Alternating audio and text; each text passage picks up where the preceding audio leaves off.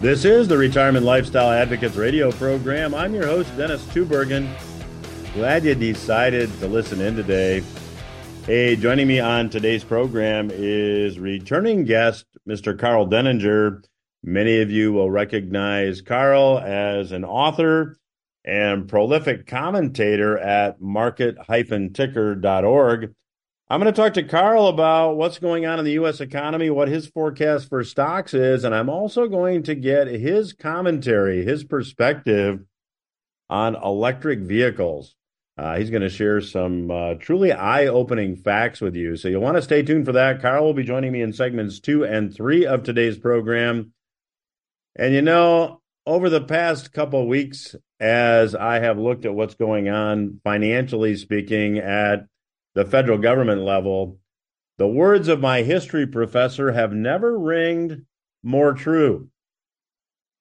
And certainly the United States and much of the rest of the world are ignoring the sage advice that at the time I really didn't realize was sage advice, but now that I look back upon it, it really was.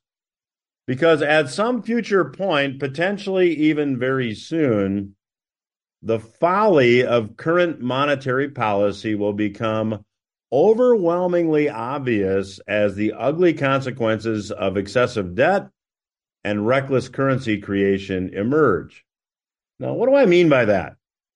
Well, the U.S. government debt now stands in excess of $34 trillion. You can go to debtclock.org and see that. And when you break that down, $34 trillion, first of all, is really a number that's hard to fathom. But Business Insider did an article, and they found that the average net tax payment to the IRS per tax return is about $16,500. Now, if you paid more than $16,500 in total federal taxes, you paid more than average. And conversely, if you paid something less than $16,500, you paid something less than average. Now, if you take a look at how many tax returns were filed in the United States and you do the math, each taxpayer's share of U.S. government debt is about 16 times your annual tax liability. Now, think about that for a minute. Whatever your tax liability was last year, you need to multiply that net tax payment to the IRS by 16. So let's say your tax liability was below average. Let's say you had a $5,000 total tax liability. You need to pay your tax liability and then come up with another $80,000 to pay your share of the U.S. government debt. If your federal income tax payment was $10,000, you need to come up with $160,000. If you paid a little bit more than average, if you paid $20,000 to the IRS, your tab is $320,000. Now, you get the idea. But here's the real point. That's just to pay down debt. It does not solve the annual operating deficit problem. Last year, the deficit was about $2 trillion. This year, we're on track for another $2 trillion deficit, assuming we do not get an election year goodie bag intended to influence voters prior to the November election. Forgive me for sounding cynical. However, I believe we will likely see that and the deficit will be higher. Now, if you want to do your share on your tax return to cover the operating deficit, every single person needs to send in another $23,500 to have the government act or operate rather with a balanced budget. Now, I went through all those numbers with you. It took me about 3.5 minutes to do so. And if your instincts are telling you that that sounds impossible, let me commend you on your good instincts, because when you look at the math, it simply can't be done. And since it seems that we will not operate with a balanced budget, that can only happen through cutting spending. And by the way, interest service on U.S. government debt is now in the neighborhood of $1 trillion a year. Contrast that to what the government spends on Social Security every year. It's $1.35 trillion. Expenditures for interest on the debt have continued to rise as interest rates go up. So if this group of Washington politicians collectively, and I hate to lump them all together because in my view, there are a few shining stars. You may have the same opinion, but collectively, I think we can all agree that it's very, very unlikely that spending gets cut. Well, if this fiscal problem cannot be solved through raising taxes, if the politicians won't cut spending, because if they did, we're immediately in a recession. I've talked about that on past programs. Then there's only one thing left for the politicians to do: more currency creation. Now, let me be clear. I am not a trained economist. I happen to think that might give me a bit of an advantage in that I have not been formally trained in the art of Keynesian economics, which simply is an economic philosophy that says whenever there's a slowdown in the economy, the government spending should pick up the slack.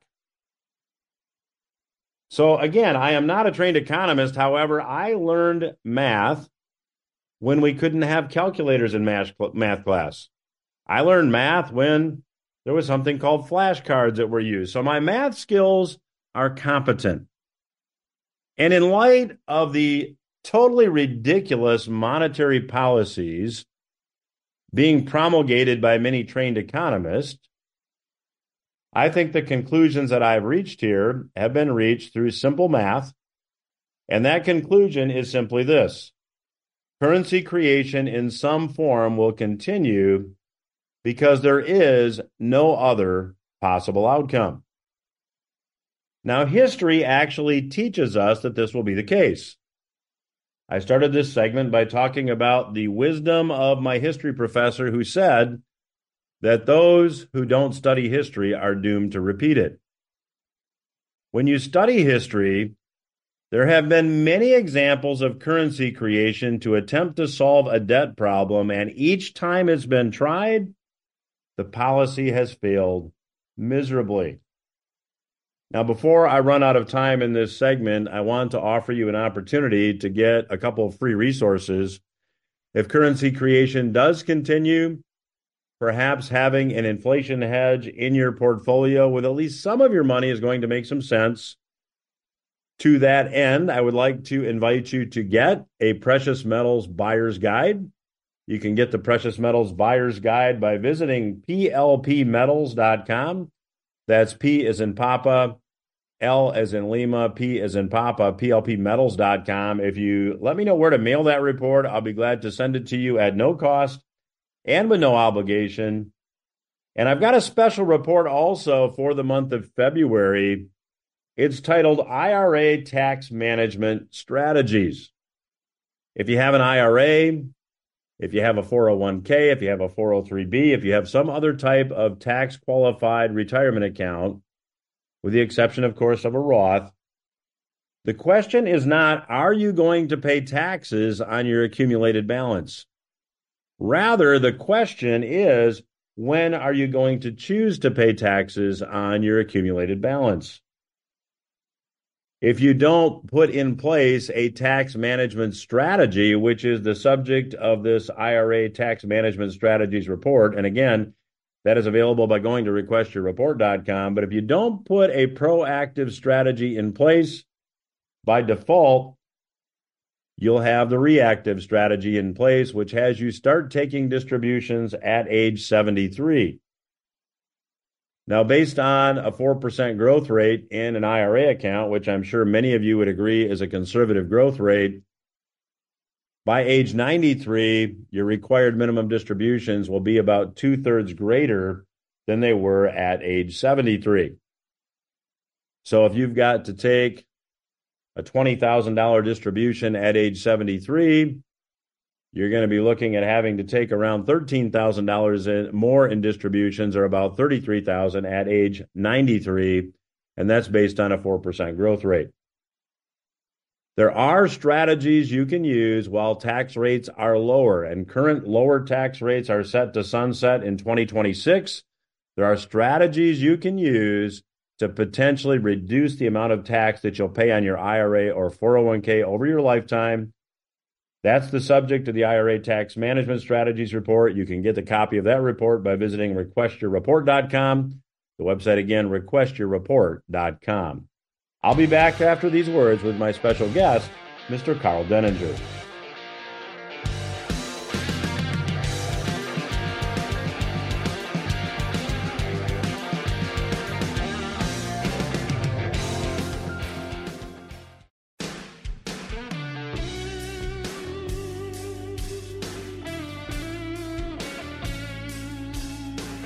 I'm Dennis Tubergen. You are listening to Retirement Lifestyle Advocates Radio. I'm pleased to welcome back to the program Mr. Karl Denninger. Karl is a prolific writer. He's written some books. His thoughts on a daily basis can be read at market-ticker.org. I follow his work. I would encourage you to do that as well. Again, the website, market-ticker.org. Karl, welcome back to the program, and thank you for being here. Oh, well, thank you for having me on, Dennis. So, Karl, we're in an election year. Stocks are going to go up. We're going to have a bull market, right? Uh-huh. And let's see, the last two crashes, when did they happen? I think they were both election years. That'd be 2008 and 2000. I think you're right. But what do you think of all this bullishness that exists? The Fed's going to cut rates this year, and that's going to mean stocks go up. What's your take? Well, where did anybody actually hear the Fed say they were going to cut rates? The funny thing is that's what the market has taken from these meetings, but I haven't actually seen that from, I mean, you could say, well, the dot plot says, the dot plot is a projection. It's not a statement. It's not a promise. By the way, it tends to move a lot over time. That's why it's called a dot plot. But the real question is from a inflation and similar point of view, where is the belief that, other than from demand destruction, that the inflationary impulse is actually gone? I mean, certainly if I look at the PPI, which leads the consumer price index, because that's from people making things, the production side. It takes time to show up on the shelf. Where I'm seeing the decline is in trade and transportation and warehousing. Well, that tells me that we've got profound economic softness. I mean, that's why you have basic supply and demand. You have falling prices because you have less demand, right? I mean, that's how this stuff works. And then I look at things like the New York and Philly Fed index, and they're not so robust either. So I don't see, what I see is the leading edge of a recession. If the Fed cuts rates because there's a recession, that's not usually good for stock prices, is it? Correct. I think the last several declines in the market have occurred when the Fed has started cutting rates, which they typically do in response to exactly the conditions you just outlined. Yeah, I mean, there's certainly there isn't a strong indication of this yet in the labor market. Okay, we had the labor report that came out. Now, there was a rather ominous piece of information in there, in that December is usually not the firing month. It's usually January. And January is also a difficult month to read because it's the rebase month. It's when the Bureau of Labor Statistics goes through and adjusts all their metrics. So there are frequently dislocations in the data in January that make it somewhat tough to get an apples to apples comparison. And in some cases, they're severe enough adjustments that it's basically impossible. But we saw in the household survey, we saw a very large negative print on the unadjusted numbers. And that's the actual number of people working. Now, if you have two jobs in the establishment survey, you get counted as two people working because one employer does not know that you have a job with the other one. And they ask, how many people do you employ? But in the household survey, they call people and they say, "Do you have a job?" Well, if you say you have two jobs, you still count as I've got a job. So you count as one. And if you don't have a job, you count as zero. And in the household survey, we saw well over 1 million people fewer working in December than January. And that's a problem because that's the third week is a sample week, and that is before Christmas. So these were people that got laid off or fired in front of the holiday. Interesting. So, Karl, what does all this mean for stocks? We've got listeners that aspire to a comfortable, stress-free retirement. They have money invested in IRAs and 401ks. Many of them follow index investing in stocks. What do you think their portfolios look like at the end of the year?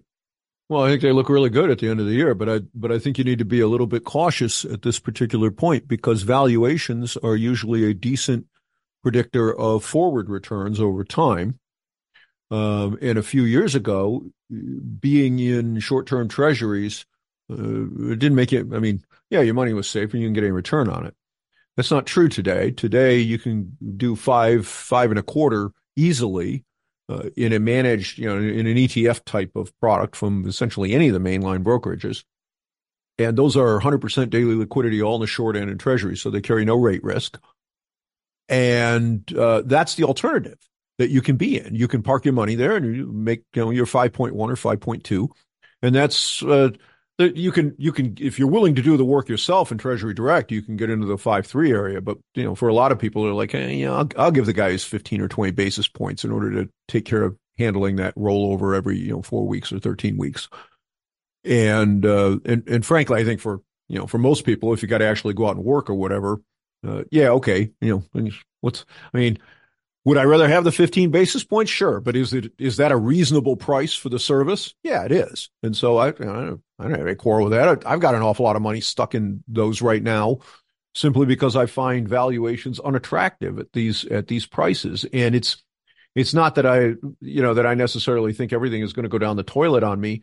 It's that looking on a forward basis, I am never going to wake up in the morning and find that 20% or 10% or even 5% of my treasury only money market fund is gone.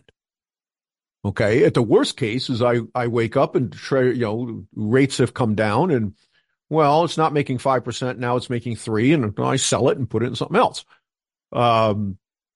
Whereas on the other hand, if you're in a stock fund or if you're in individual stocks, you could wake up one morning and very easily find that is in fact the case. And there's absolutely nothing you can do about it. 5% or 10% of the value is just vaporized. So, Karl, assuming we get a stock market correction this year with valuation levels this high, and I happen to agree with you, I think the Buffett indicator is now at its second highest level of all time.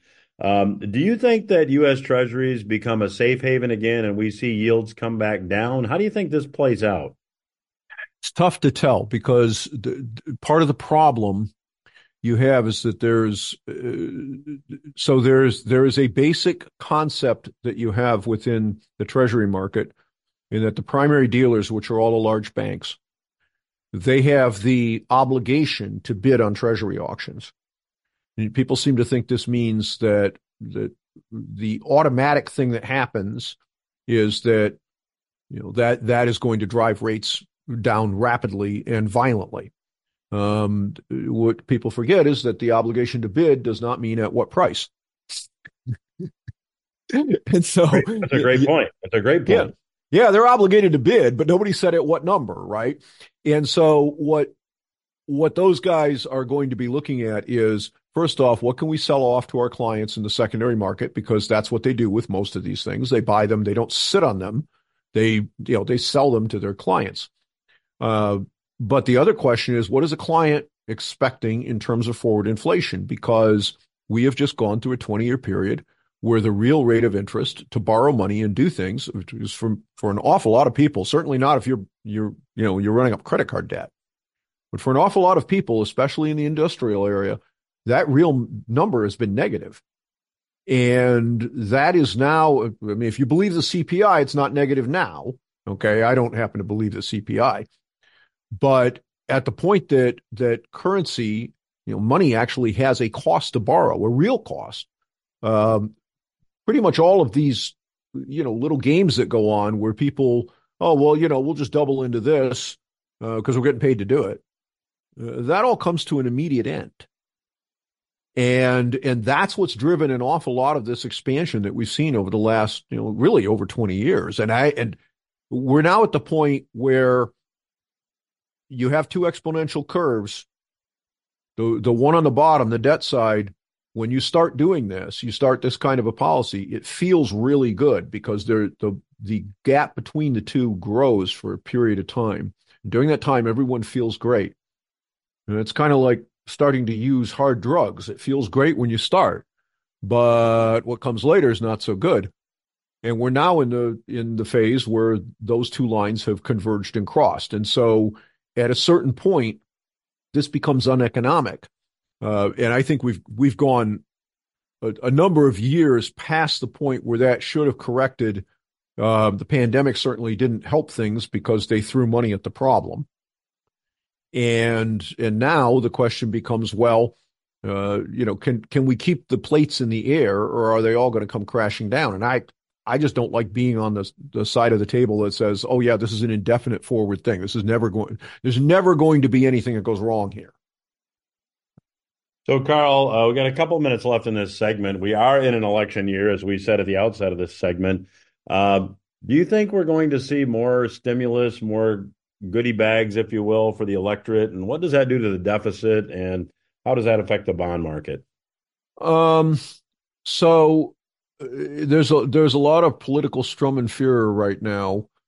There is a growing group of people in the Congress who are saying this insanity must stop.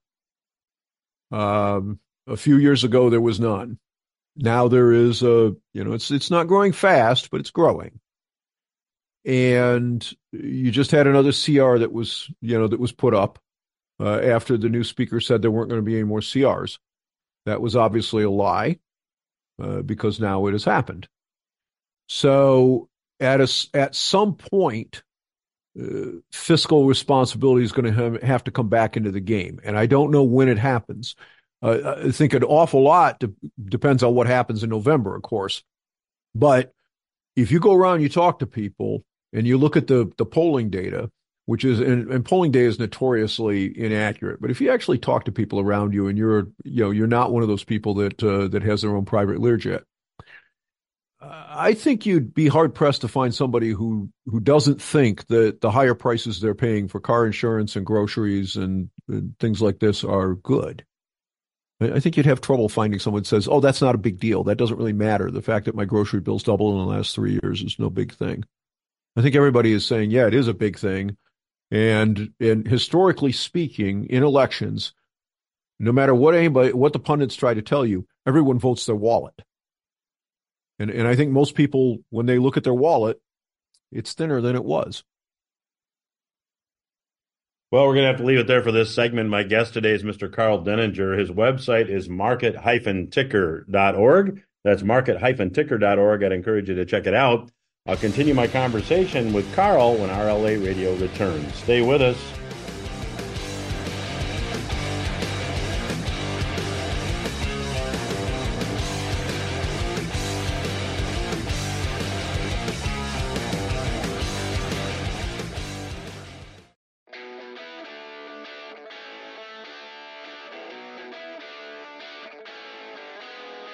I'm Dennis Tubergen. You're listening to RLA Radio. My guest on today's program is returning guest Mr. Karl Denninger.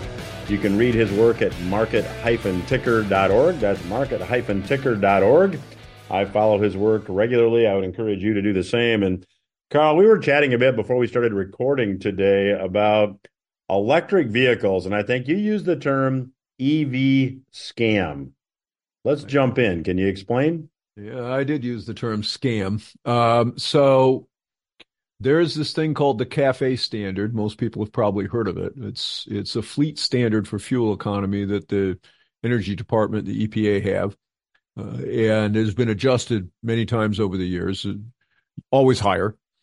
And the premise behind this is that if you're General Motors or Ford or Chrysler, whoever, you make vehicles and your entire fleet is supposed to have equal or better than a particular number of miles per gallon, a certain amount of fuel efficiency.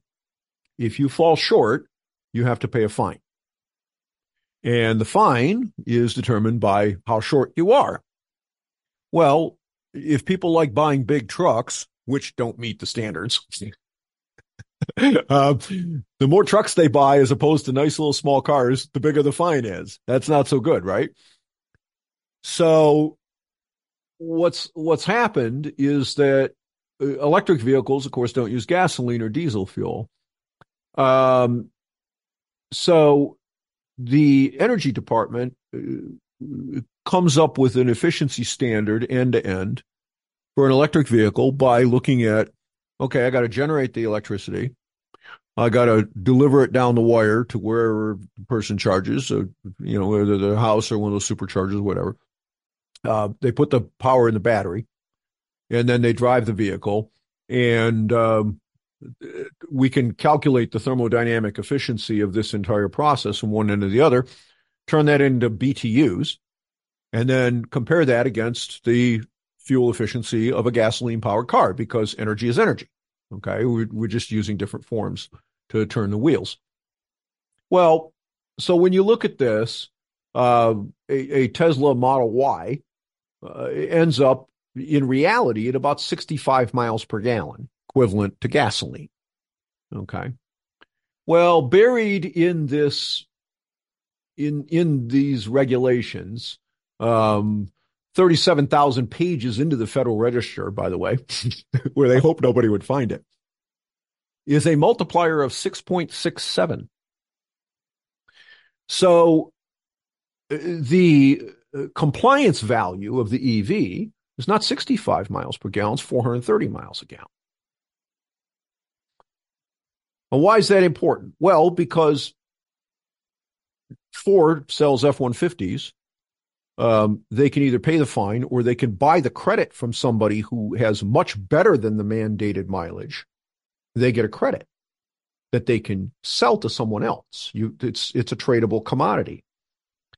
So Tesla has sold an awful lot of these credits and pocketed an awful lot of revenue, and they sell it at a price that's a little bit cheaper than the fine, which Ford, General Motors, and Chrysler all gladly buy because, well, that way they don't have to pay the fine. They have the credit. They can offset it.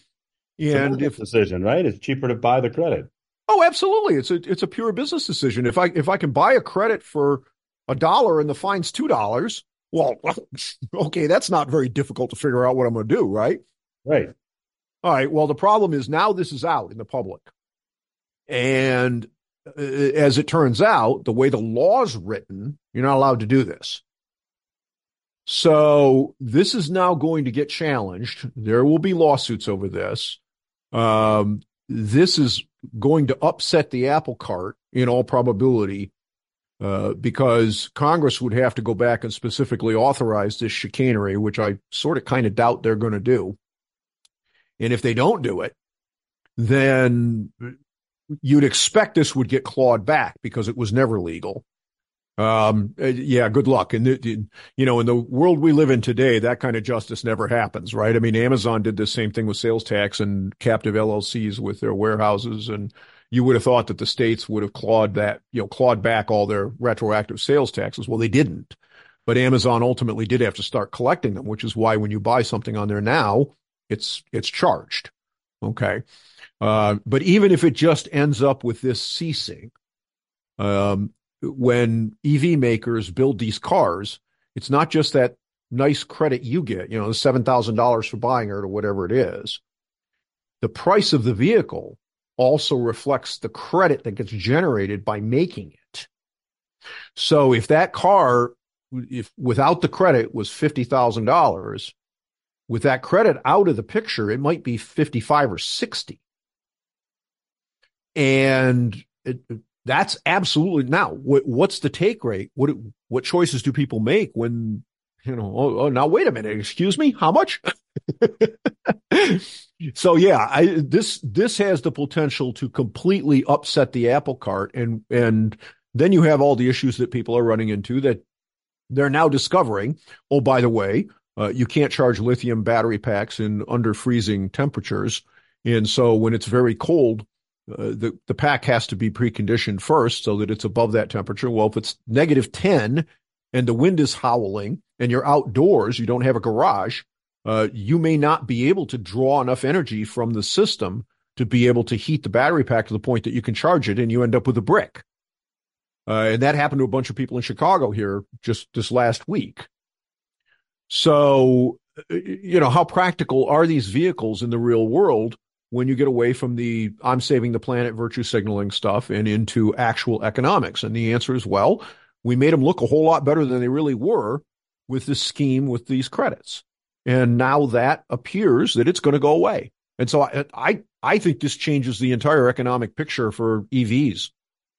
Well, and Carl, I mean, the pendulum already started to swing the other way. I mean, Ford has cut back their production. I mean, people are not buying EVs. And I've talked to a number of people here in the last few months that have gone from a pure electric vehicle to a hybrid vehicle because they found for the way they used a vehicle, the EV just was not as practical.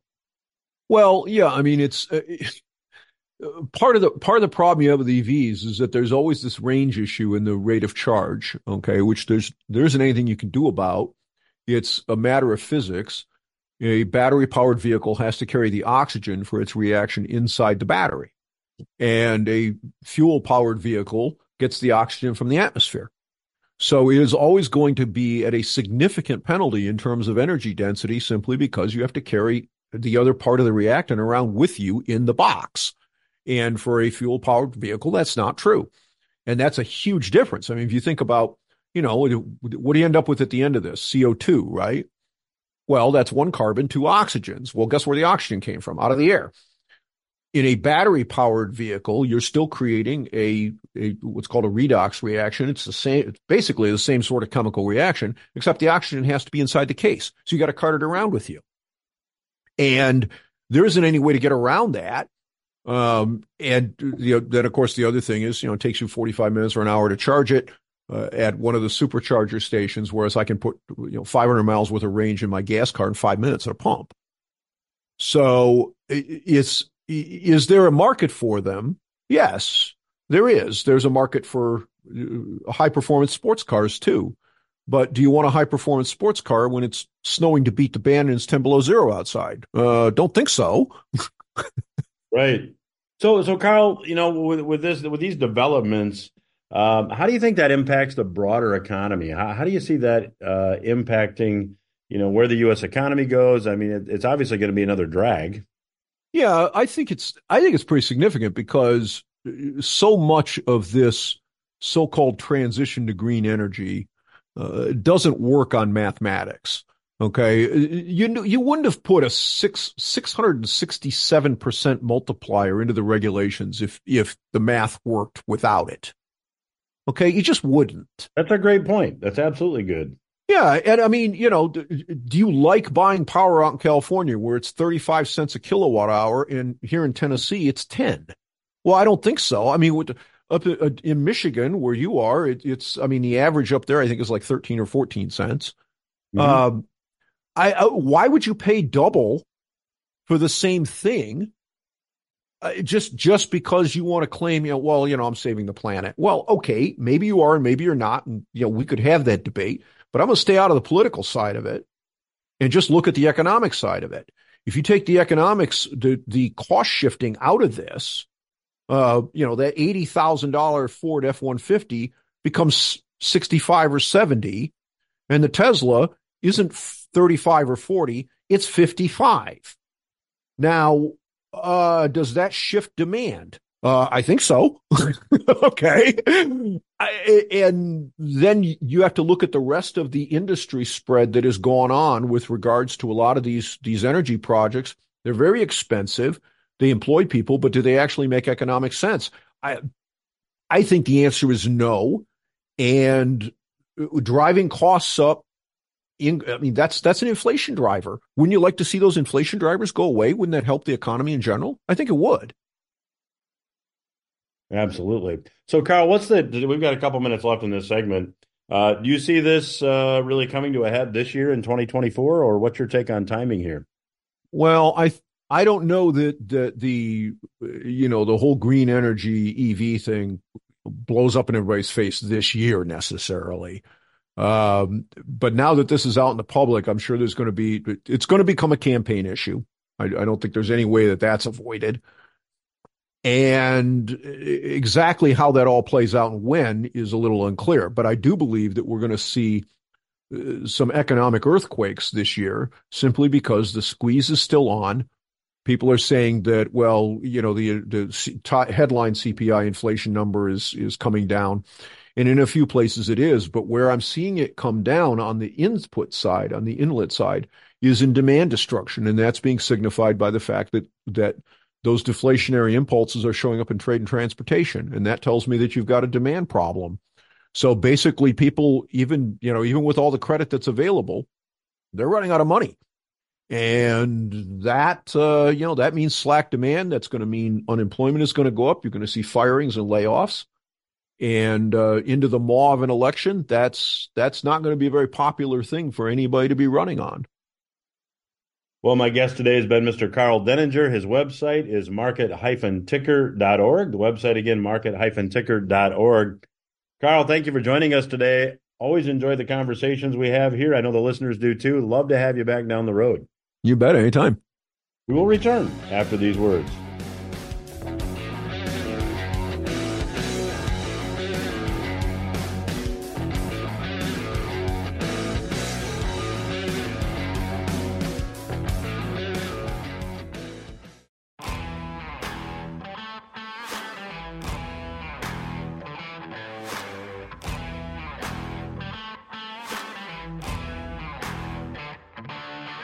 Welcome back to RLA Radio. I'm your host, Dennis Tubergen. Thanks again to my special guest, Mr. Karl Denninger, for joining me on today's program. Now, as I talked about in the first segment, official U.S. government debt now stands at $34 trillion, actually a little bit more than that.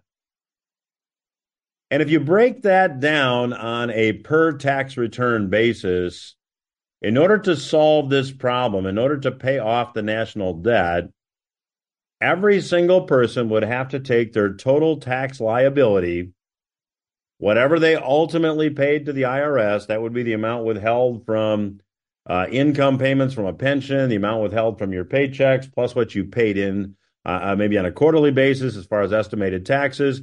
Add all that together, and whatever your ultimate tax liability was, you've got to increase your payment to the IRS by 16-fold in order to pay off the national debt. Now, that does not solve the $2 trillion deficit problem. You've got to add another $23,500 to that total to balance the budget. Well, mathematically speaking, this can really not be done. And certainly there does not seem to be any will in Washington to cut spending, much less balance the budget.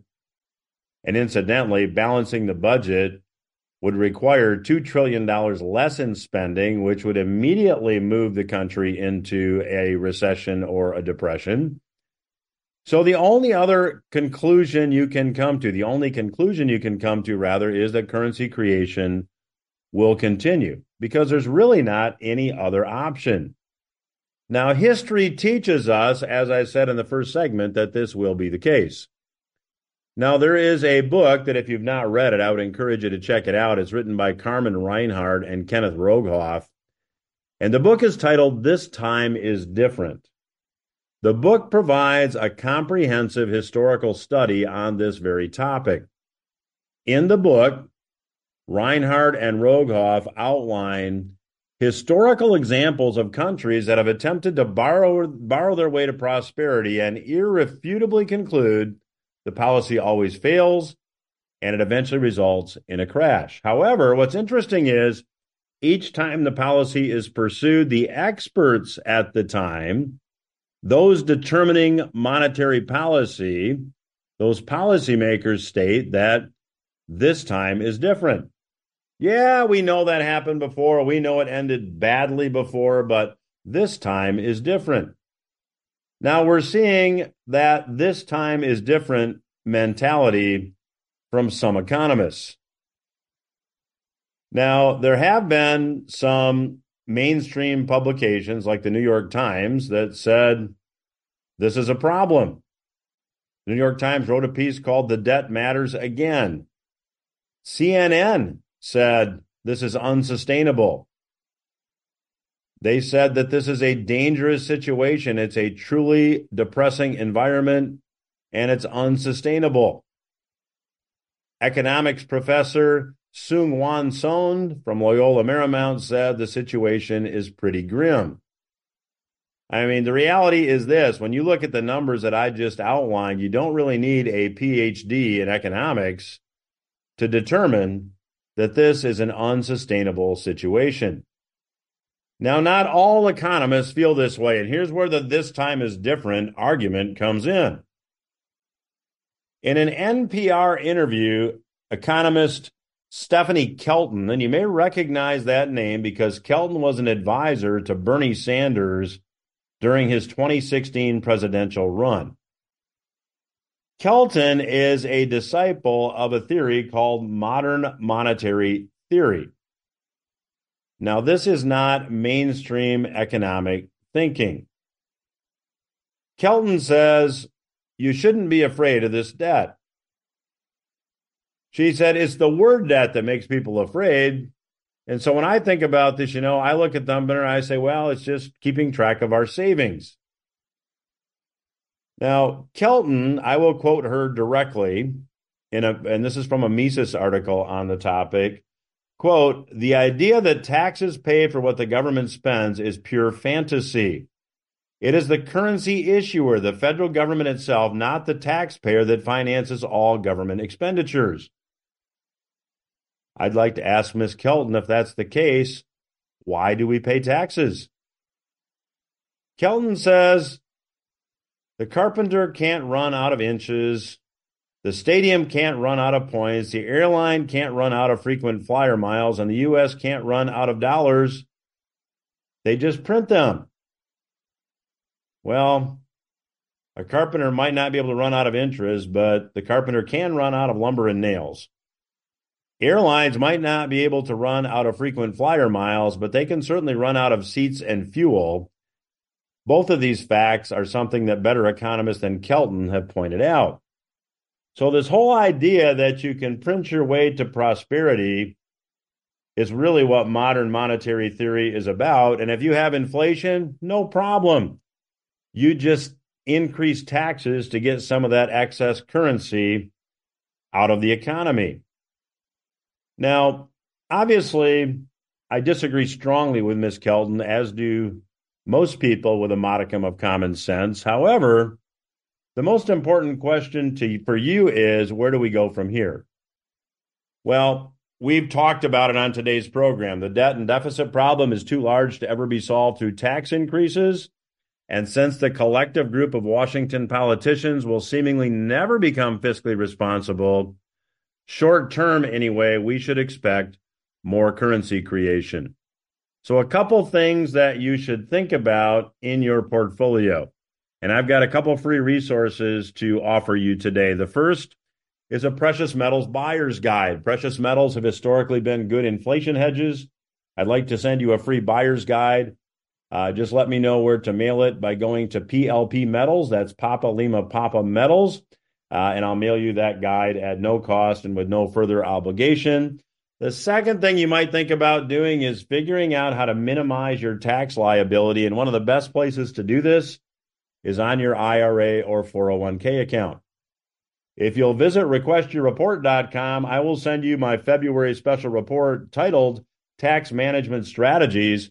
The report will give you ways to potentially reduce the tax liability on your IRAs and 401ks. And this can also have the potential added benefit of reducing the taxes that you pay on your Social Security benefits once you retire. So if you visit requestyourreport.com, I'll send you the IRA Tax Management Strategies report. And again, to get the Precious Metals Buyer's Guide, simply go to plpmetals.com. That's my program for this week. Hope you got something you can use. I'll be back again next week.